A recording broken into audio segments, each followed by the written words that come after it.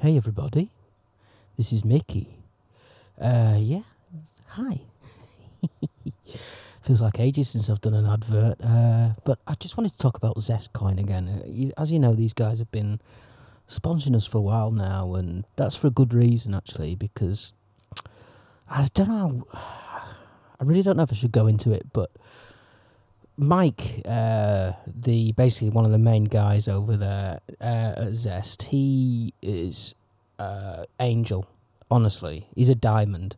I don't know how much. I don't know if he'll want me to tell you guys what he did, but basically, we had an issue with another coin,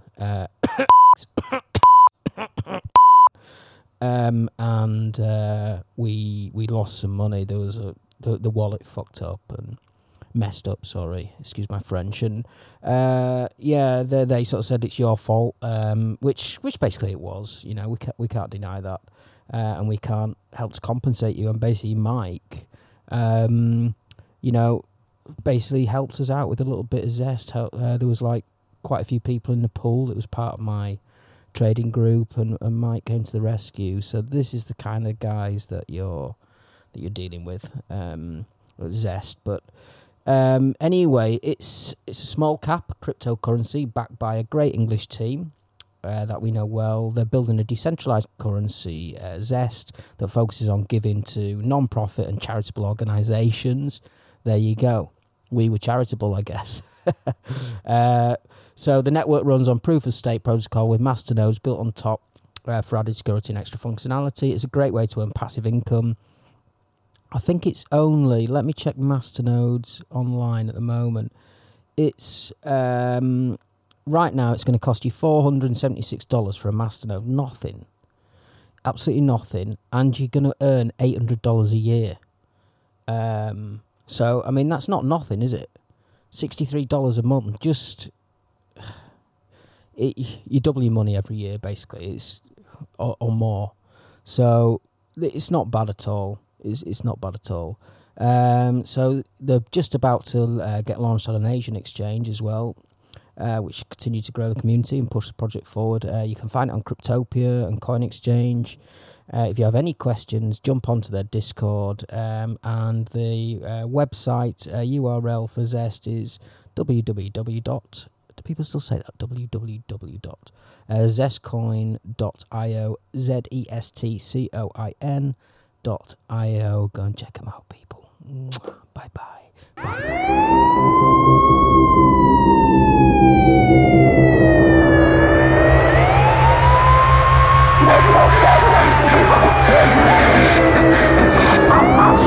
This the life with Mickey and Willie.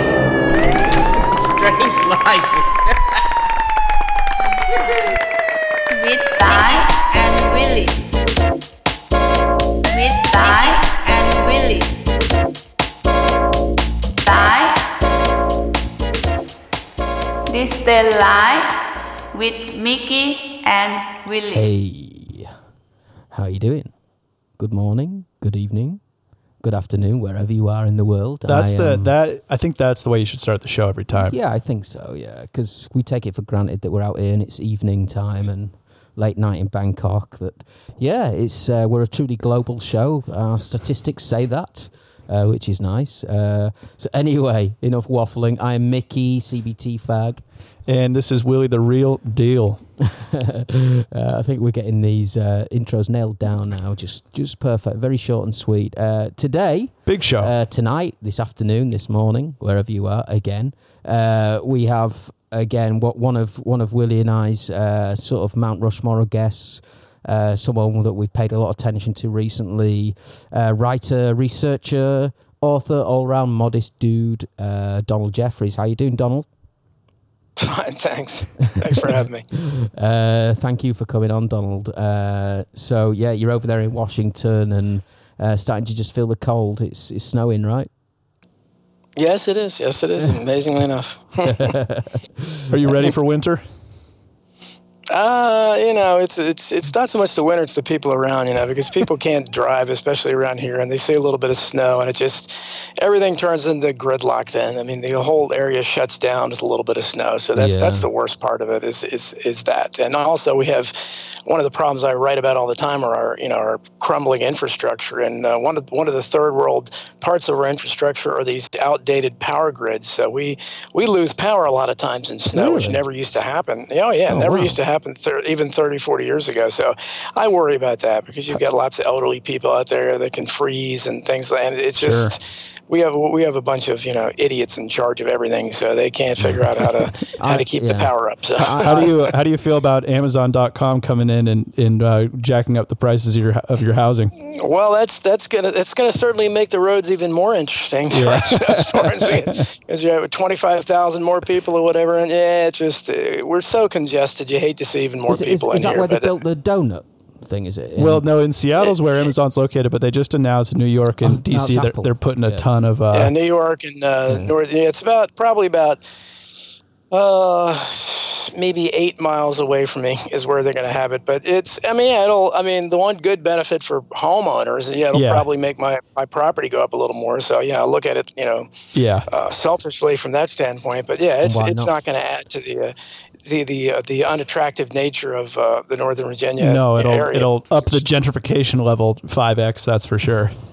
Yeah. So, but it is what it is. We had Peter Vronsky on a couple of nights ago. He's an author up there in Canada, and he was just saying how good it is for authors. Winter's actually not a bad time because it means you can hunker down and get in your studio and write with your quill. Yeah, with sat next to your open fire and write your stuff and not worry about the sunshine outside. So, do you find you get more done through the winter?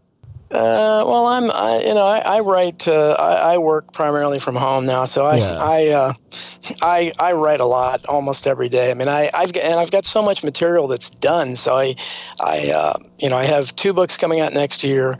And I have another one that I've almost completed. I'm still doing research on it, which is actually about show business, completely different. But I have a couple novels I'm peddling too that have been done for a long time. So I've got lots of material. So sometimes it's hard to figure out what to write next. But I usually come up with something. I write every day, pretty much. Wow. So just touching on show business. From what I've heard and read of you, Donald, that what you write about, the scales are so far tipped or tilted in the favour of the elite that it seems that like from the moment that you're born, you're facing an uphill struggle. Is that true? And if so, how has it changed over the centuries? And is it getting worse now or better? Can we start off with that? Yeah, well, I think that's pretty much the theme of my book, Survival of the Richest, which is the last one I had published, and I mean, the system is rigged against the little guy. I mean, there's no question about that, and it always has been to one degree or another. I mean, we can remember centuries ago, you've probably forgotten, but I mean, when you had the royalty, one of the things that they would do is that they would actually. Some of their serfs, they would station them out there. The first graveyard shift workers, I guess, they would be out all night near the swamps and the ponds where the frogs would be croaking and keep the royals up at night. So they would they would make them stay out there all night and beat the lily pads. So we may have graduated a little bit from that. I mean, maybe perhaps it's not quite that bad, but the people like myself, I was born in 1956. So I was born at the end of the baby boomer era. And we grew up in America anyhow. I don't know how it was the rest of the world, but we had a completely different standard of living than really any generation previous to us because, and certainly the people that are out there now. So we were spoiled. We grew up in the post-war era boom where any job in America, any job, working at a gas station, whatever, anything, paid you enough to lead a decent life. I mean, I knew the parents of my school mates that were, working in retail and things now they tell you that are, only for high school kids or whatever. They're not real jobs. Well, they were real jobs then. They paid enough to where you could own a home. You could own a car. Your wife never had to work. Yeah, get a pension, and you had as many kids as you want. You didn't have to limit yourself. So we had a much better standard of living. So for people like myself, Ross Perot was the first one to bring this up back in the 1992 campaign, where he said, if we don't change things, this generation, our children's generation, and my children's generation coming up is going to be the first generation in American history that doesn't have a higher standard of living than their parents did. And unfortunately, that's what's come to pass. My children's generation will not have a higher, unless we drastically change things. And God knows what kind of standard of living my grandchildren's generation might have. So it's unfortunate because, and a lot of that is due, obviously, because of the disparity of wealth. Right now in America, one statistic I quote over and over again, people may be sick of it, but it bears repeating, is that the bottom half of Americans, the bottom 50%, are making less than $27,000 a year. Now, that's not enough to get a one-bedroom apartment, and certainly in my area of the country. I live in one of the wealthiest counties in the United States, and that same 50% has less than 1% of the collective wealth. You can't have a first world economy based on that when half your country is on the verge of destitution if they're not already destitute. Yeah. My dad talks a lot about how when he was growing up, same era as you, he's a baby boomer, a little bit earlier. He talks about remembering the feeling, like you just described, of having like a real big, thriving middle class. And that just seems to be mostly gone in America. And I'd imagine probably the UK as well, Mike. Absolutely, yeah. It's pretty stark how big of a change that was. Sorry, go ahead. Yeah, absolutely, I think that's the most obvious aspect we can see is what differentiated America, and what we used to brag about all the time was that thriving middle class. And at that time, we didn't really notice so much the 1%. I mean, certainly they were there, but at that time, CEO pay compared to average pay was nothing. Now it's thousands of times or whatever it is. The statistics vary, but it's obviously way higher here than anywhere else in the world. And it's just growing all the time. Back then, instead of a CEO, they didn't even call them CEOs then. You tended to have like a president of a company, and usually a lot of times they had founded it, so they had a real vested interest in it, kind of a pride, or maybe their kids ran it, and there was more of a family atmosphere. You tended to get a turkey at Christmas or whatever, or some kind of little bonus or something. You tended to get yearly raises. It really was more possible at that time, although Horatio Alger stories were always largely a myth. At that time, there was a chance, albeit slight, but there was a chance for someone to start out in the mailroom and work his way up, into the upper echelons of management at a company. That's absolutely impossible now to do anywhere in America. It just cannot happen, and it's been that way for a while. But that's, I think, what we've lost is the ability to. And one of the things I did in Survival of the Rich is I looked into the backgrounds of so many celebrities and corporate leaders. You name it, people that are in the public eye and that are famous for some reason and rich. And I found invariably that almost all of them came from the upper middle class at least, if not the 1% already. I mean, a bunch of them were, so more than I can name were descendant from the Mayflower. And that's what we think of our aristocracy. I'm a Mayflower descendant. Well, you would be shocked at how many celebrities came from whose ancestors were on the Mayflower. Okay, yeah, so Willie... could you dig in on that a little bit further? I just have some memories of learning about the Mayflower, and, they came over from England and to Plymouth Rock or whatever. Do you know any specifically of who came off that boat eventually? We have so many kind of myths from that. The John Smith, speak for yourself, John, that kind of thing, and that we learned. I learned anyhow in school back when they used to teach that stuff. But the Mayflower, Malcolm X later famously said, the Pilgrims didn't land on Plymouth Rock landed on us, or something like that. He kind of had a colorful thing about it. But it's considered, when you say they pretty much started puritanical society and really started the kind of the Calvinist Protestant kind of mentality, especially in New England. They're considered like that old money. For instance, when the Kennedys came into Boston, they were the Irish. Even though they quickly became wealthier than a lot of those old families there, they weren't old money. So the quintessential old money in America were from those Mayflower people, and so that's why I think it's symbolically, when you say I'm a descendant of the Mayflower, it just, or to me, it marks you wow, you clearly your family has always been wealthy. Yeah. And that's the thing. Sorry to paint a picture kind of for Mike here. When you go up to like New England and the Boston area and you see like Nantucket and these old homes that have been there for 300-400 years, it's more like Europe. And then when you go out to the West Coast in California, and there's also a lot of rich people, but it's just such obvious new money compared to like the traditions that have existed since all that time. So to give me another history lesson.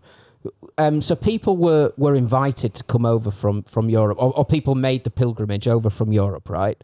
Or wherever. And they landed in America. And were certain people like given really good fertile pieces of land, like the people with the most connections, they were given the best land, and then other people were given sort of slightly worse farmsteads and stuff? Is that? I'll let you go, Dennis. I don't have a clear understanding of. Sorry, Donald. Well, the myth. Well, I don't. Again, we don't know because we weren't there. But what they tell us in the history books would be that these people worked the land, and later they would, kind of expand west, and they would clear forest land, and they would, be on stagecoach. And I'm sure that happened a lot. I mean, obviously, I don't think that's complete myth, but being cynical like I am, yeah, I would think that there would, because certainly I don't know how many of them were wealthy to begin with, but, until recently when we started having illegal immigrants coming from Mexico, the poorest people in the world really coming into and adding to our collective poor here.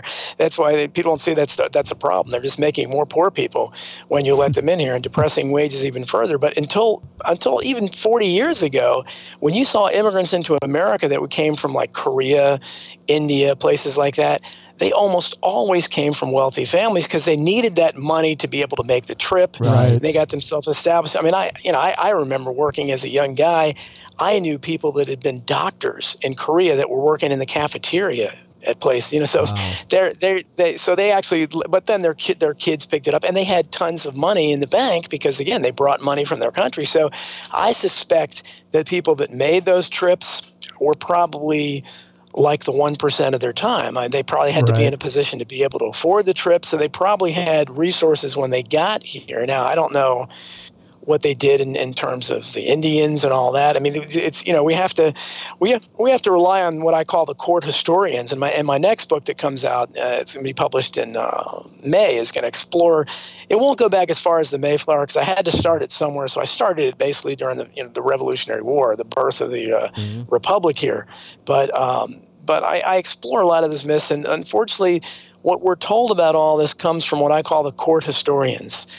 They're just like our mainstream media reporters today that lie and distort everything. Everything we see about current events is filtered through them. The people that write the history books. Yeah, the custodians of the information, man. And history is written by the victors. We must always remember that. And in my view, in my cynical view, the average people have never won anything. They've always lost. So they're never writing the history books. So you have to be dependent on what they say. So the myth is, of course, that, and again, I don't know. I'm sure they had to, just the fact they endured, I guess, the harsh New England winters up there, and presumably they didn't have ready-made mansions for them or anything. So I'm sure that they endured some kind of hardship. But I think the important thing there is what I find fascinating is that so many people that ended up that are in the public eye today can trace their ancestry back to the Mayflower. And I certainly can't trace mine back, or anybody I know. It's sort of an inconvenient, kind of depressing truth to hear. Like, it's not something you would want to tell your kids and be like, hey, reach for the stars. But actually, there's a very small chance that you're going to make it because the deck is stacked. It is. It is, and I have the stats like that in the book that are just, I mean, they're depressing, and they're overwhelming. I don't remember them all, but I know, like, for instance, somebody put out a video a while back called the college conspiracy, and I thought college is a conspiracy for a long time, especially with the student loan thing they have. But totally, you can see this lack of economic, upward mobility there, because in America they generally categorize. I think it's 146 colleges they consider top tier colleges, and these are colleges. If you get into, they're unlike your local university. They almost pretty much guaranteed some kind of success, where somebody sees, you go to Harvard or Yale and you're going to get a great job somewhere. It doesn't matter what you study. It's unlike a lot of universities. Well, you shouldn't have majored in that. You should have known better. That's not the. But if you go to Harvard or whatever you major in, you're going to get a great job. You've got an Ivy League degree. But only 3% of the students at those top colleges come from the bottom quarter, income level wise, of America. My God. 3%, and you can guarantee that those 3% are almost all athletes that play at the schools. Yeah, football, right, and football and basketball players who don't remotely belong there. They're just there as to make money for the university. So you take that out, and there's virtually nobody from the really poverty-stricken areas, the bottom quarter of America, that's going to these. So that shows you where's the and I have other stats there that show how. And I don't have them off the top of my head, but people, if they're interested in the book Survival of the Richest, has them all. But it's a very low percentage of people in the bottom quarter that ever even gravitate to the next quarter, basically to the half point, that go up at all. And it's whereas if you were in the next to the top quarter, if you're already pretty well off, then you have a much better chance of going. So if you're already have some resources, that's what we see in the celebrities and so forth. A lot of them come from solid upper middle class backgrounds. So it's much easier to gravitate up into the true 1% from there. If you're born wealthy, it's almost impossible not to stay wealthy or become wealthier. And if you're born poor, it's almost impossible, not to die poor, unfortunately. So what are some of the tactics, Donald, that people use to stay in those privileged positions? Like, I would say murder in some cases. Mistakes are often rewarded with large payouts in the upper echelons of our business world.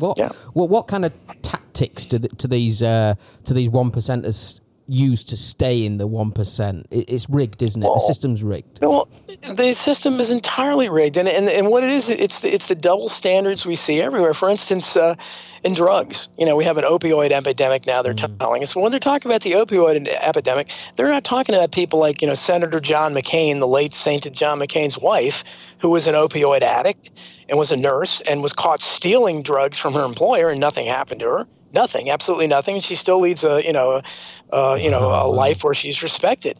Or somebody like Rush Limbaugh, who was a radio host here, a big guy. Yeah. He was an opioid addict. He got a slap on the wrist. Tons and tons of celebrities like that. Tons of athletes that get caught with 100 pounds of marijuana in their trunk, and I don't know how it got there. It's accepted. When somebody who's already wealthy says that, they accept the most absurd excuses, and how they're looked at by society. Robert Downey Jr., the most famous actor in the world, he had tons of drug problems. He woke up naked in somebody else's bed, I don't know, maybe 10, 15 years ago, in somebody else's home. Imagine the common riffraff as that happened. They'd lock you up and throw away the key. But when they're a celebrity, they're instantly sympathize with the public, the vast majority of the public who has nothing, and yet they sympathize with these people, and they don't want any harsh penalties against them. The court system, instantly they find a lenient judge, which the average guy never does. They find a sympathetic jury, which the average guy never does. And most importantly, they get real legal representation, which the average person gets a court-appointed public defender who spends less than 5 minutes with them. And those 5 minutes are basically predicated on, okay, this is the best deal I can get you. If you keep saying, I didn't do it, they don't care. They're not even going to attempt to mount a defense for you. So the poor people, when they get caught with drugs, it's hey, we need to teach you a lesson. You shouldn't have done that. That'll teach you. We need to throw you in jail. If a rich person gets the exact same drug or whatever, they say, well, you need help. You need treatment. And it's part of sorry, Donald, it's part of a wider, deeper conspiracy as well, isn't it? The sort of influx of crack cocaine into sort of African American neighborhoods and things like that. That this is all part of a deeper conspiracy as well, isn't it? Absolutely, and we saw just in the crack cocaine versus the powder cocaine, you can see the disparity there in sentencing, and that's what Gary Webb was writing about. Gary Webb wasn't even writing necessarily about the disparity in sentencing yet, because that didn't happen until, and so much of this stuff happened during the 90s under the so-called liberal Bill Clinton, and Bill Clinton transformed the idea of liberalism into this monstrosity we have today, where he felt your pain, and you have all this social justice warrior nonsense, want to lock people up for saying the wrong thing. But they don't care about civil liberties. They don't care about, I mean, they've locked up, well, they keep wanting to fire people for saying the wrong word that might offend black people. They've locked up half of black America because of these absurd, harsh prison sentences that came under Bill Clinton.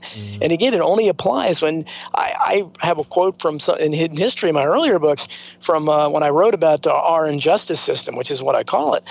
It's full of poor people. The guy had been in prison, I think, 20 some years, and he said, I've literally met hundreds, if not thousands, of prisoners during my time incarcerated. I've never met one person who was rich before he got in here. Oh my God! And that's what our prison system is. It's prison industrial complex. We've locked up more people now than any country in the history of the world ever has. More than all the other. We have more people in prison than China, which has how many times our population, and has a totalitarian country.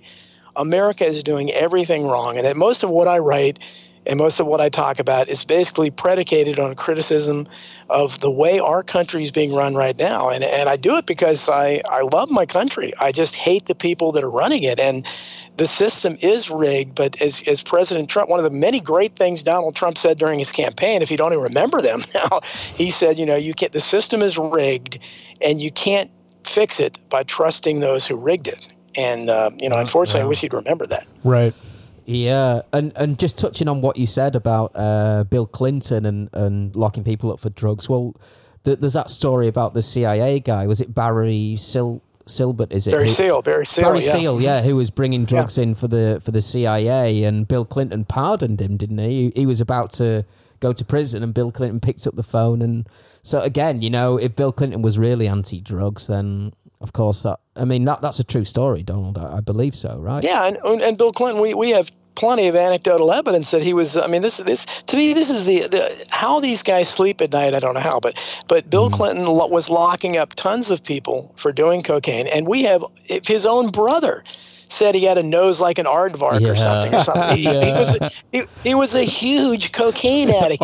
We know that George W. Bush did cocaine. We know that Barack Obama did cocaine. I don't know about Trump. Trump seems to be a weird kind of character. It wouldn't shock me if he did at one point. I think Trump's straight, though. I think Trump's pretty straight. Yeah, he claims not to even drink alcohol. Right. Trump's got his own his own world. But don't you think he's probably on some kind of pill though, or something? Diet pills, probably. Yeah. Well, he might be with his Viagra or something, I guess. Yeah.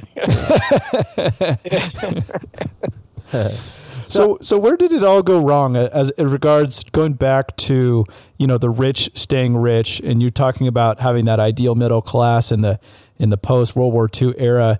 When did the rich or the 1%, when did it start becoming like so overtly unfair?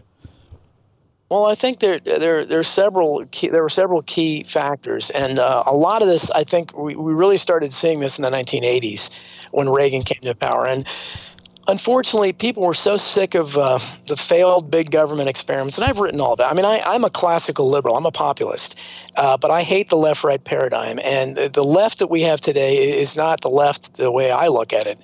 And they've become enamored, really ever since the days of FDR, when my hero was Huey Long, and I've written a lot about him as well, and I believe they killed him. And he was a real populist as opposed to FDR, who was the first one who really created these huge bureaucracies and these social programs, which some good filtered through.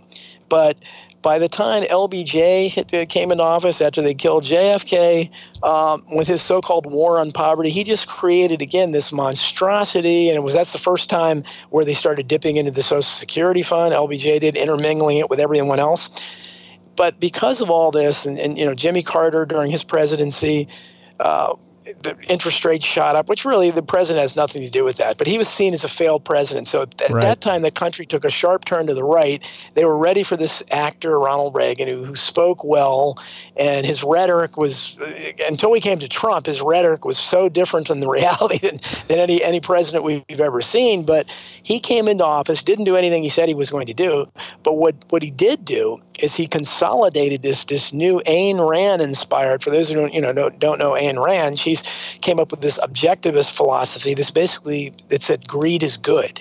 Well, the Republican Party, much as Bill Clinton would transform the Democratic Party in the 90s from any kind of a party that was interested in fair wages and civil liberties and peace over war into this neocon-infested neoliberalism that we see today, it really doesn't offer anything different than the right. The new right is the Ayn and Rand-inspired greed is good neocon foreign policy. They both have neocon foreign policies.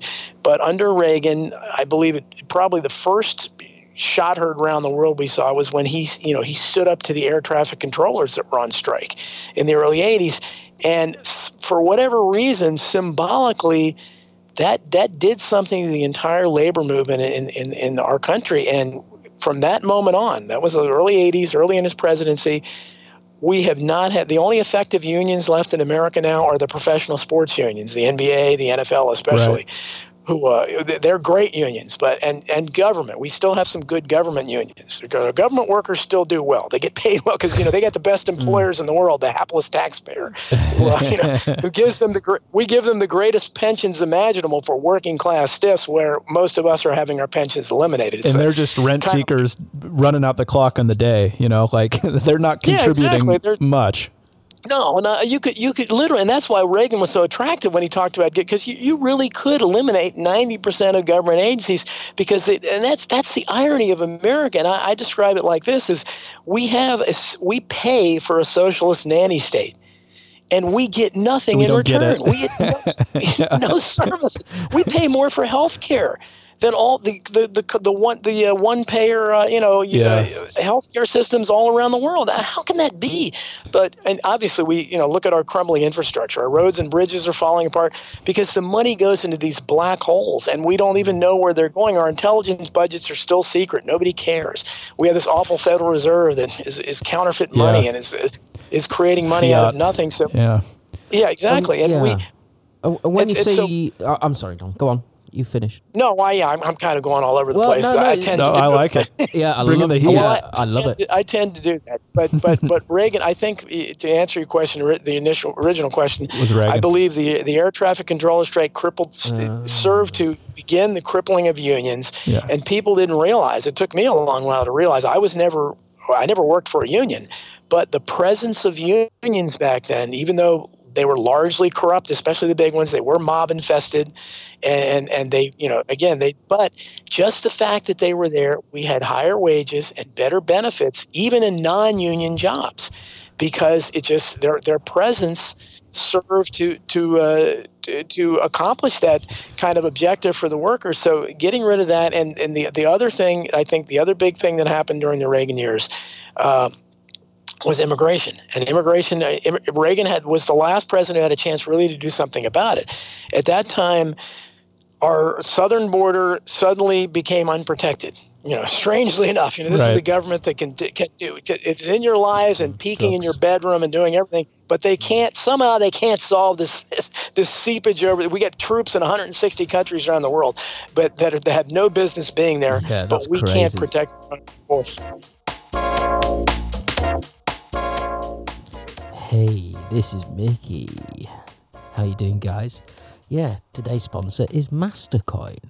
You might have heard us talking about masternodes here on This Strange Life. Well, this project takes the technical difficulties out of launching your own masternode. Mastercoin has a product called Masterpool that allows for easy one-click masternode setup of a variety of masternode projects. Zestcoin, our other sponsor, being one of them, amongst many others. The team is Europe-based, really friendly. They've got an active community, and you can go and chat away with them there on Discord. There's loads of new features coming up, like with Mastercoin, like a web wallet, decentralized exchange, shared masternodes and more. So go and buy some now on Mercatox or Crypto Bridge. That's Mastercoin, and their URL for anyone wishing to visit their website is no, you don't have to do that, dear. It's Mastercoin, mastercoin.one, mastercoin.one. Go and check them out, guys. This is Mickey signing off. Bye-bye. So Yeah. what happened is all these immigrants, the poorest people in the world coming across, and both sides wanted that. The Democrats wanted it because it was a new voting bloc, and they could say, it's all Whitey's fault, and they would, vote for them. And, we'll give you little benefits that seem better than what you had back in your mud hut. The Republicans loved it because, hey, cheap labor, and there's nothing more they wanted than under their Ayn and Rand inspired greed is good philosophy. The new objective became, hey, how can we get the most out of these people for the least amount of money? So, and not pay them benefits, the things we've traditionally done. So I think those two things really paved the way. And since then, it's spiraled because Bill Clinton did nothing to stop it in the 90s under the liberals. And by the time 9/11 rolled around and the Patriot Act came in and all these new infringements on civil liberties, it's just been out of control ever since then. And I try to tell people some of the stuff, that every worker had, benefits back in the 70s, and it's like you're living in a different world. So don't you think though that maybe globalization and the rise of China has also had something to do with this? Like when you take a more global look at it. In the 90s was during the 90s. Building on the Reagan effect on the 90s, NAFTA and the other awful trade deals, the outsourcing, of industry offshores, all of that just shut down industry in America. So you had the people, all the auto workers in Detroit and people that worked on assembly lines that didn't have any education, but had good union jobs, made good lives for themselves. Those opportunities aren't there anymore. So, they keep saying get an education. Well, the value of every college degree is diminished the more there are. So that's ridiculous. I mean, if everybody had a Harvard degree, would everybody, someone still has to clean the toilets and clean the floors and do the grunt work. And you can't just keep, but their philosophy seems to be, well, let's just bring more Mexicans in and we'll pay them nothing to do it. And then we'll smear you and say, oh, these are the jobs you don't want to do, as if these jobs didn't used to get done before that. But it's a very terrible situation because both the left and right, and that's why I'm trying to break outside this left-right paradigm. But it's not easy because people are entrenched Divide on either and conquer. side, and exactly. and they're ready to go to war for transgender bathrooms. Just meaningless stuff. Right. Yeah, that's what people get hung up on.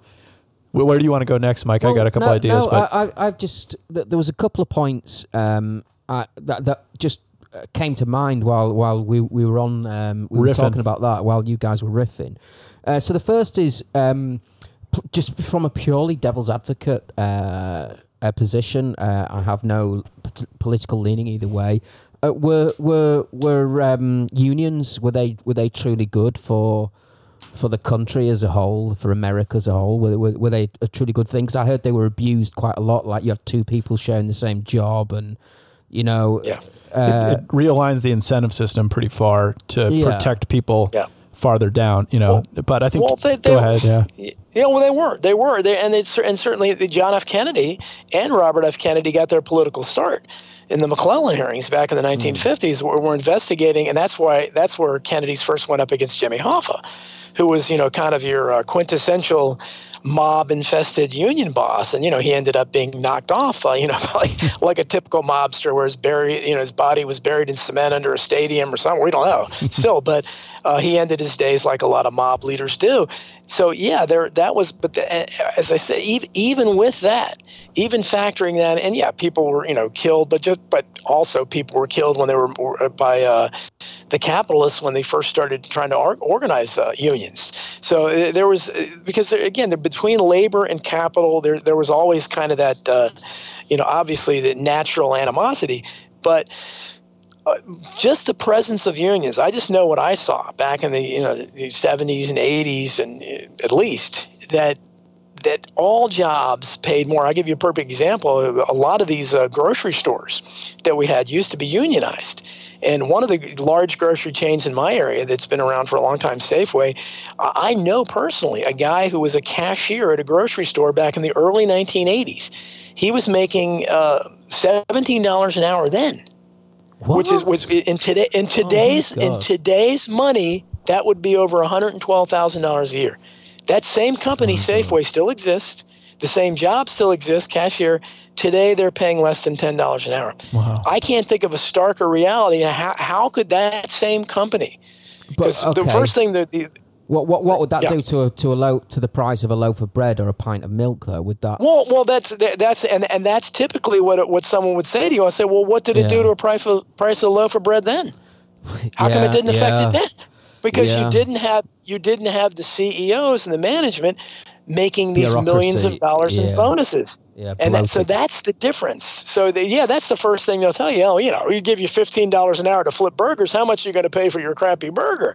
Well, I document in Survival of the Richest, they were giving some 80-year-old guy, I don't know how many millions of dollars a year McDonald's was, to sit on their board of directors and do nothing. So they always have money for people to dole out to give them, Al Gore, for instance, is making over $600,000 a year to attend 5 meetings a year for Apple to sit on their board of directors. God. So they have the money to do that, but they can't pay their people at the bottom a living wage. So that's my point that I miss all the time, is that there's always money for the golden, Carly Fiorina types who ran Hewlett-Packard into the ground. Yeah. Did a terrible job. Like most of these CEOs are terrible at their jobs. They run them and they gave her over $40 million to go away. And she felt empowered enough by her complete failure as a CEO to run for president, as if she was qualified, and people treated her seriously. The media didn't mock her like they would mock a Trump or something for some stupid thing he did. They didn't mock her in the least. They didn't bring up the fact she got a $40 million during the presidential debate she was in. No, none of the questioners, grilled her like they would grill Trump over something. They didn't say, how do you feel qualified to run for president when you did a terrible job by anyone's standards as CEO. But so that's the kind of problem we have, is that the money is there at the top, and there's always an excuse somehow to give the latest, CEO to increase his bonus to an even more astronomical level. But we've got to cut out things at the bottom, and we can't have plants in the office anymore. And if you're caught taking a pen home, you're going to be fired. I mean, that's the kind of stuff there.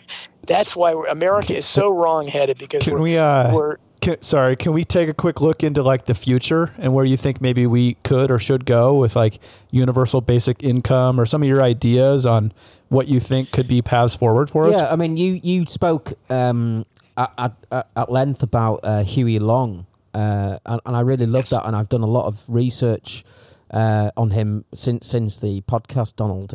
So I think that would add to what Willie's saying, some of the things that he actually instigated, and I think he had it right. He had a lot of things right, didn't he? Oh, he's my political hero, and he's more relevant every day. I mean, you listen to his speeches now, and they're just invigorating, they're refreshing, and he would be mortified at what has happened to the country since the consolidation of wealth. But I don't hold much optimism for the future. Obviously, I think that, again, going outside the left-right paradigm, I'm no fan of Donald Trump on most issues, but during his campaign, both he and Bernie Sanders. And again, I'm not a fan of Bernie Sanders on a lot of things either, but both of them touched on elements of populism, which is what America really is, and everywhere in the world. You see it in Italy and places like that. All over the world, there's a populism. There's an inherent power to the people mentality everywhere, because I think everyone sees, and maybe Iceland didn't. They threw their bankers in jail, but just about every other country in the world, the people know they're being screwed over to one degree or another. So when somebody comes up and starts saying these things that the other politicians aren't saying, it strikes a chord with them. And that's what explains Donald Trump's success, because when he yells out fake news, we've all known it's fake news for a long time. It strikes a chord. When he talked about our infrastructure and what a travesty it was, no one had talked about that for a long time. Drain the swamp and all that, yeah. Drain the swamp, Donald, and that's another thing he pointed out, wasn't it? But he talked, and same thing with Bernie Sanders. Bernie Sanders talked a little bit about, why is the CEO making this much and the workers aren't. So people they're starving for that kind of stuff, but we don't normally get that, and that's why I don't think, because the system Donald Trump exposed. The election of Donald Trump exposed just how entrenched this swamp is. Again, he's not doing anything about it. He's talking a lot, but he's not doing anything.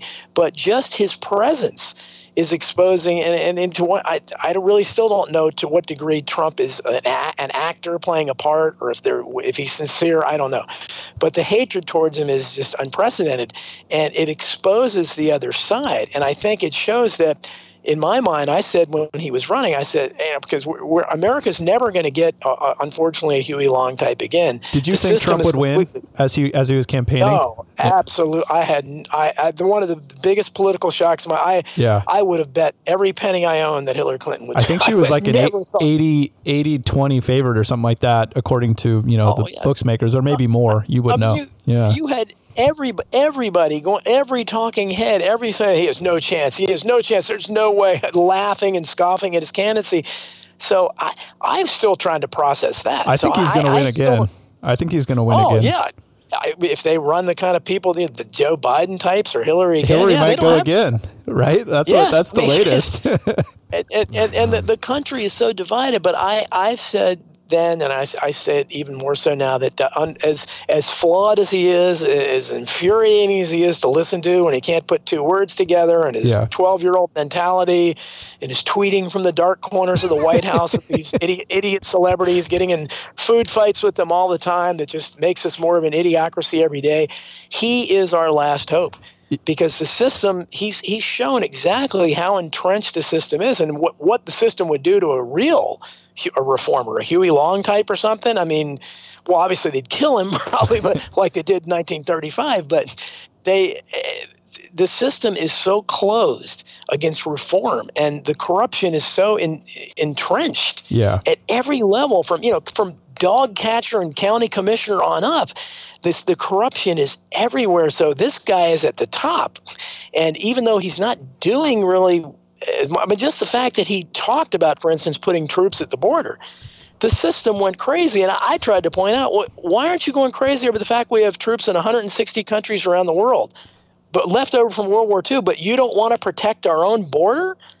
You think it's okay to go bomb and occupy countries everywhere and kill civilians and get American soldiers killed for no reason at all? You can't even explain why we're there, but you don't want to protect our borders because they want that cheap labor. Yeah. They want that cheap labor. And so I think I don't hold that much hope, because after Trump, it's going to be interesting to see what happens, because I think it's, no matter what, it's going to be awful, because what the worst part of the Trump phenomenon is, even though among the people, it's transformed a lot of people and it's woken them up, even though, again, he's not really doing much, but just the idea that he might do something has woken a lot of people up, and that he's draining the swamp and fighting the system, which to whatever degree it's woken people up to realize that there is a system and it's rigged.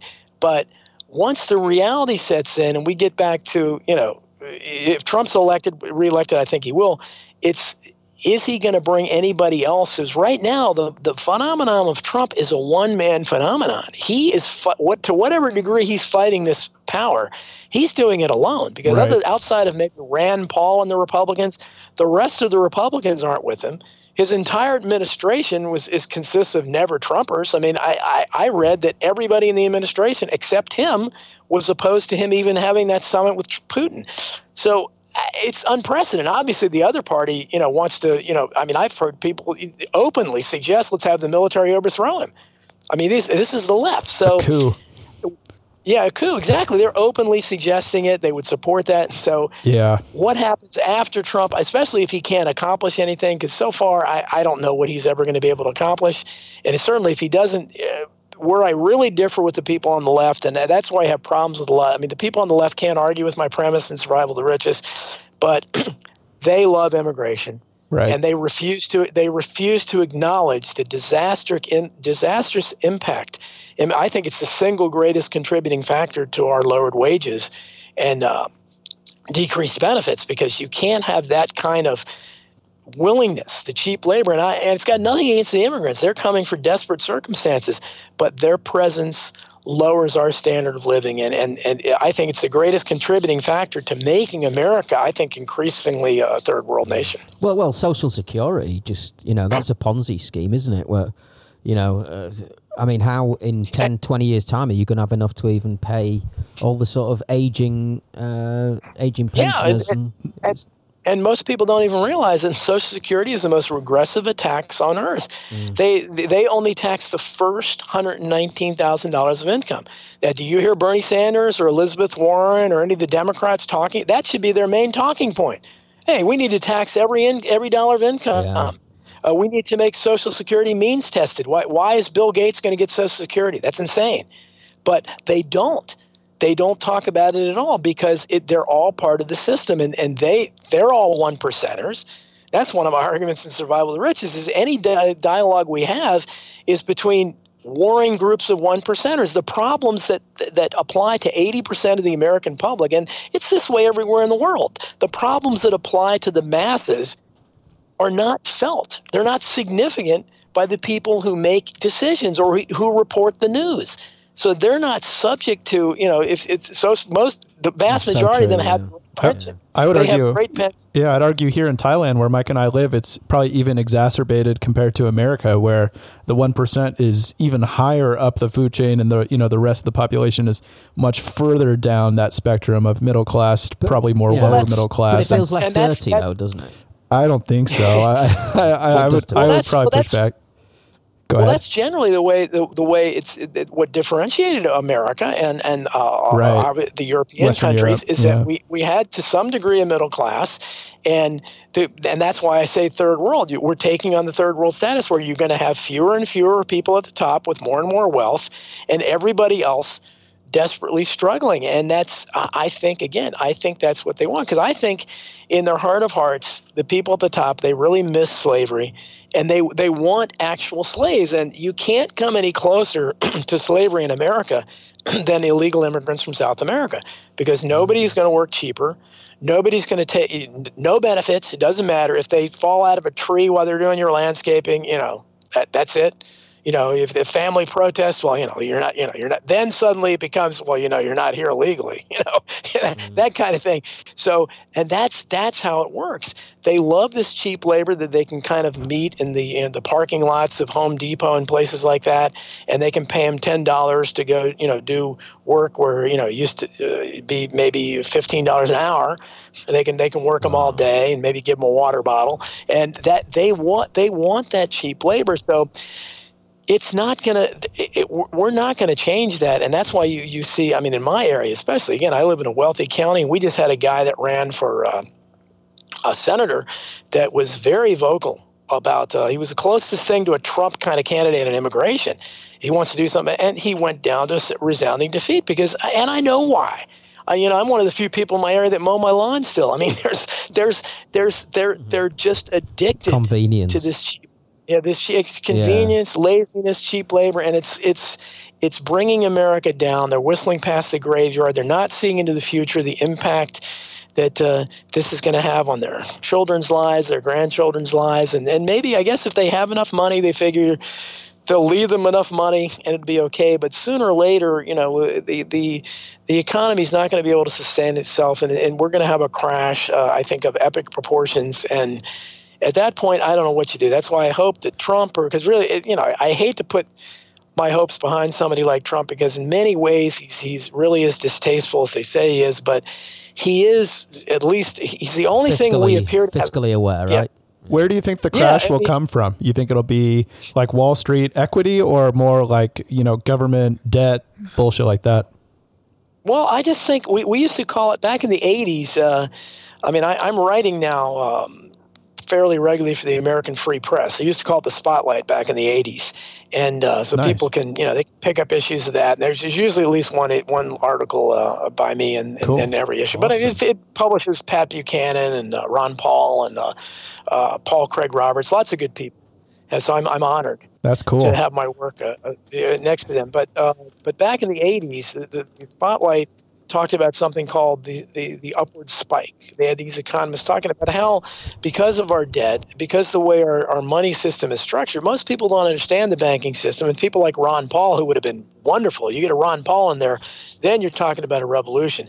But just on, the fact that he would have stopped the wars, and he would have audited the Fed and probably abolished it, and shown that when you have a system like we have, you can't have this debt that we have, because the debt is created out of nothing. People don't realize under our counterfeit money system, every bank every day does something where if you did it as an individual, you'd be thrown in prison.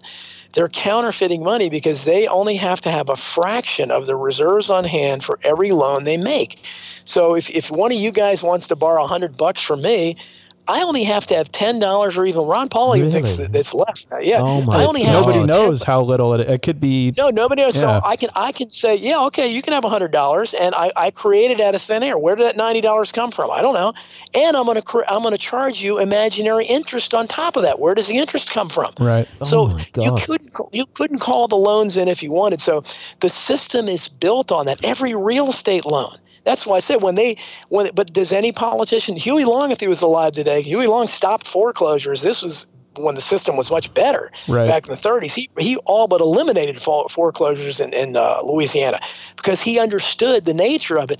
If he was around today, he'd be saying the things I was saying. He'd say, look, what kind of audacity do you have to foreclose on someone when that mortgage you gave him was based on money that you created if they made a couple payments, you came out ahead. And the same way, especially credit card debt and all that, where they jack the rates up to 25% or whatever if you miss a payment. How dare you? You're not loaning, and they call you a deadbeat. No. They're evil. Yeah, because you didn't loan them anything. Right. You didn't. I mean, wouldn't we all love to have a system like that where we could loan people money that we didn't possess, and then call them deadbeats when they didn't pay it back? But you don't hear anybody talking like that, and that's the kind of focus it needs to be on, because that's the underbelly of the entire system. So when the collapse comes, I think it's going to come from that aspect where we have a completely funny money counterfeit system. It's based on nothing. So to whatever Donald, degree. a lot of libertarians are putting a lot of emphasis on the idea of like a new currency, like Bitcoin or something like that. Yes. That is fully backed, and all lending is done on top of that, taking power out of the hands of central banks and decentralizing it and putting it into the hands of math equations and algorithms. Have you looked into that at all? Do you have any thoughts on it or pushbacks? I have, and I unfortunately back during 2012, I guess it was 2000. Yeah, 2012 when Ron Paul was running for president. My son was much more active than me in that, and his friend. They both were very active. So I went to a couple parties where all these Ron Paul supporters were at, and they were starting to talk about Bitcoin then. And one of the guys had made $1 million.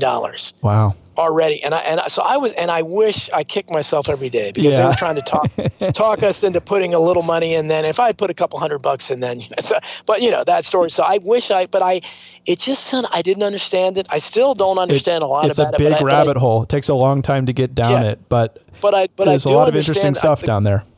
Yeah, well, the concept that it's not tied to this kind of imaginary fractional reserve lending, and I'm sure it frightens the powers that be, because if it got a hold where it made inroads to where people started using that instead of the and it's truly global. So like each country right now has a monopoly on their country's currency. So there's 200 currencies around the world, but it's not because it's a free market. It's because the U.S. controls our currency, and in Europe, it's controlled by the euro.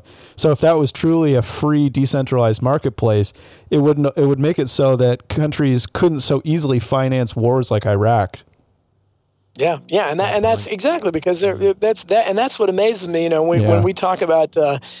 Here, whenever the subject of the infrastructure comes up, or when we're finally going to look, I mean, basically our infrastructure has been untouched since the Eisenhower years. Right. I mean, we're New York so City subway is a joke. Yeah, it's a joke, and that's again was Trump's appeal, because Trump said, I've been saying that stuff at parties for years. What a joke we are.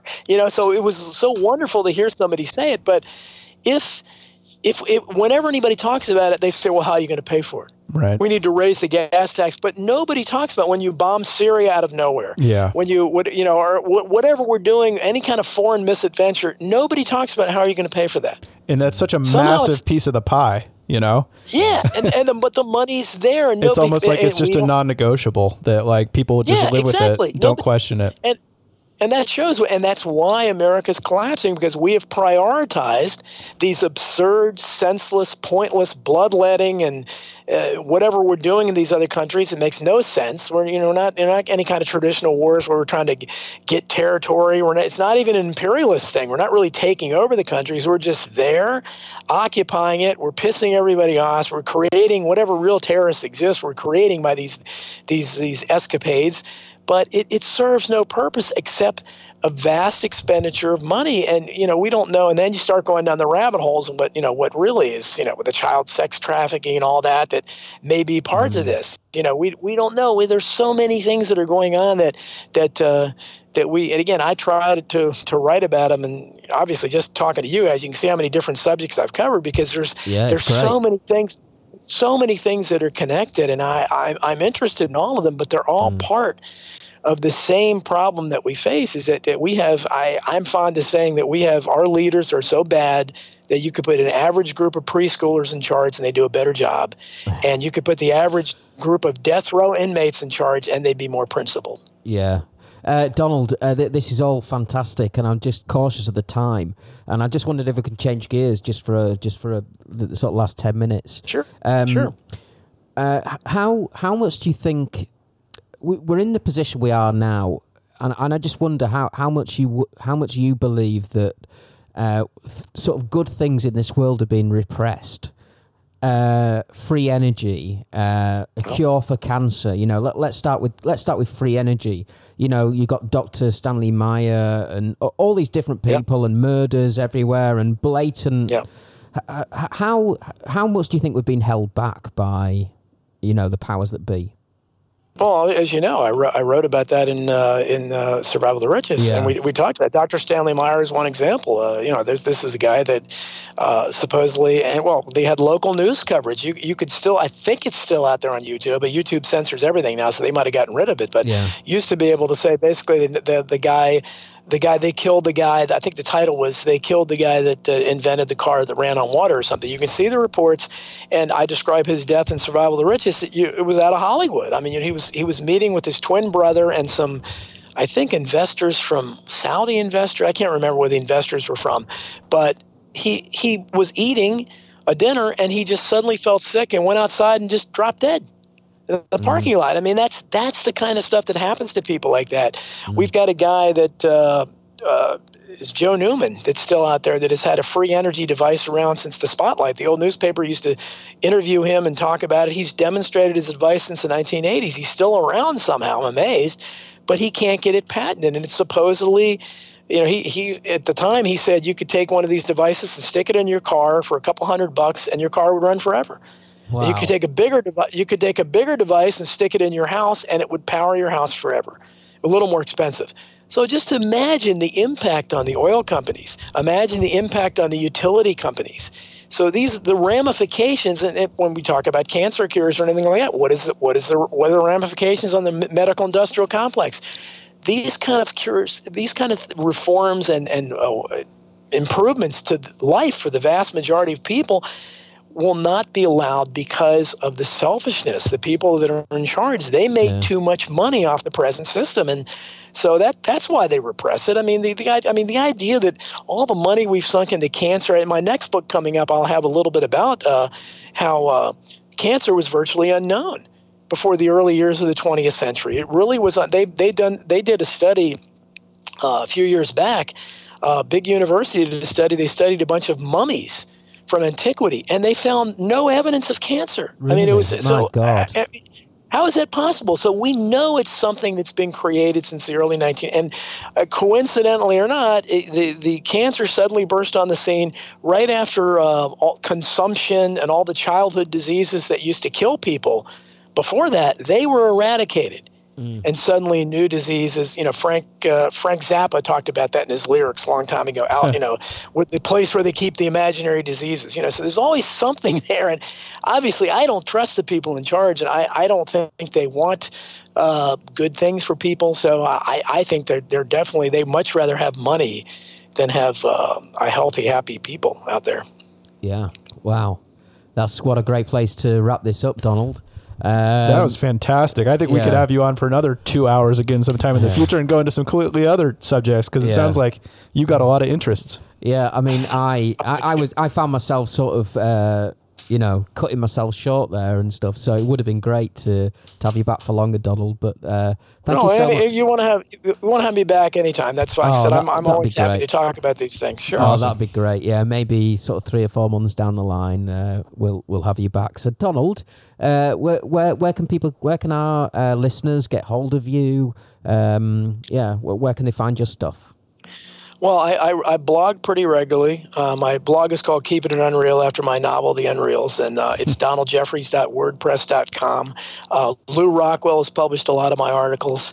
I am writing now for the American Free Press, so there's another periodical coming out, Deep Truth Journal, that I'll be writing for. I'm very active on social media. My books, Hidden History and Survival of the Richest, are out there for anybody who wants to check it. I'll be having 2 books coming out next year. One of them is, again, called Crimes and Conspiracies and Crimes and Cover-Ups in American Politics, 1776 and 1963. That'll be out in the spring. And the fall, I'm having a book about bullying in social hierarchy in schools. It's called Bullyocracy. Oh, wow. Again, let's get you back about that one. Yeah. Yeah, that'll be out there. And so there's a lot of interesting stuff, but I'm easy to find. People can Google me and they'll find lots of stuff on me out there. Cool. Okay, thanks, Donald. Well, you can find us at thisstrange.life on the interweb. You can find us on social media at Instagram and Twitter at StrangeLifeThis. If you go to our Twitter, at the top of the page in the bio, there's a link to our Discord. Come and chat with us in our Discord group. It's too quiet. Come on, we need people in there to come and chat with us. Chop it up. You can email us at thisstrangelifepodcast@gmail.com, and you can find me on Twitter at CryptoMickey. Find me at first name Willie, last name Delius, so at Willie Delius on Twitter. All right. Donald, you're the man. Thank you so much. Go and check him out, people. Donald Jefferies. Donald, thanks thank again. you, sir. Thank you. Enjoy the rest of your morning there in Washington. My Cheers. pleasure. Enjoy it. Thanks. Bye-bye. Thank you. Bye-bye. Bye.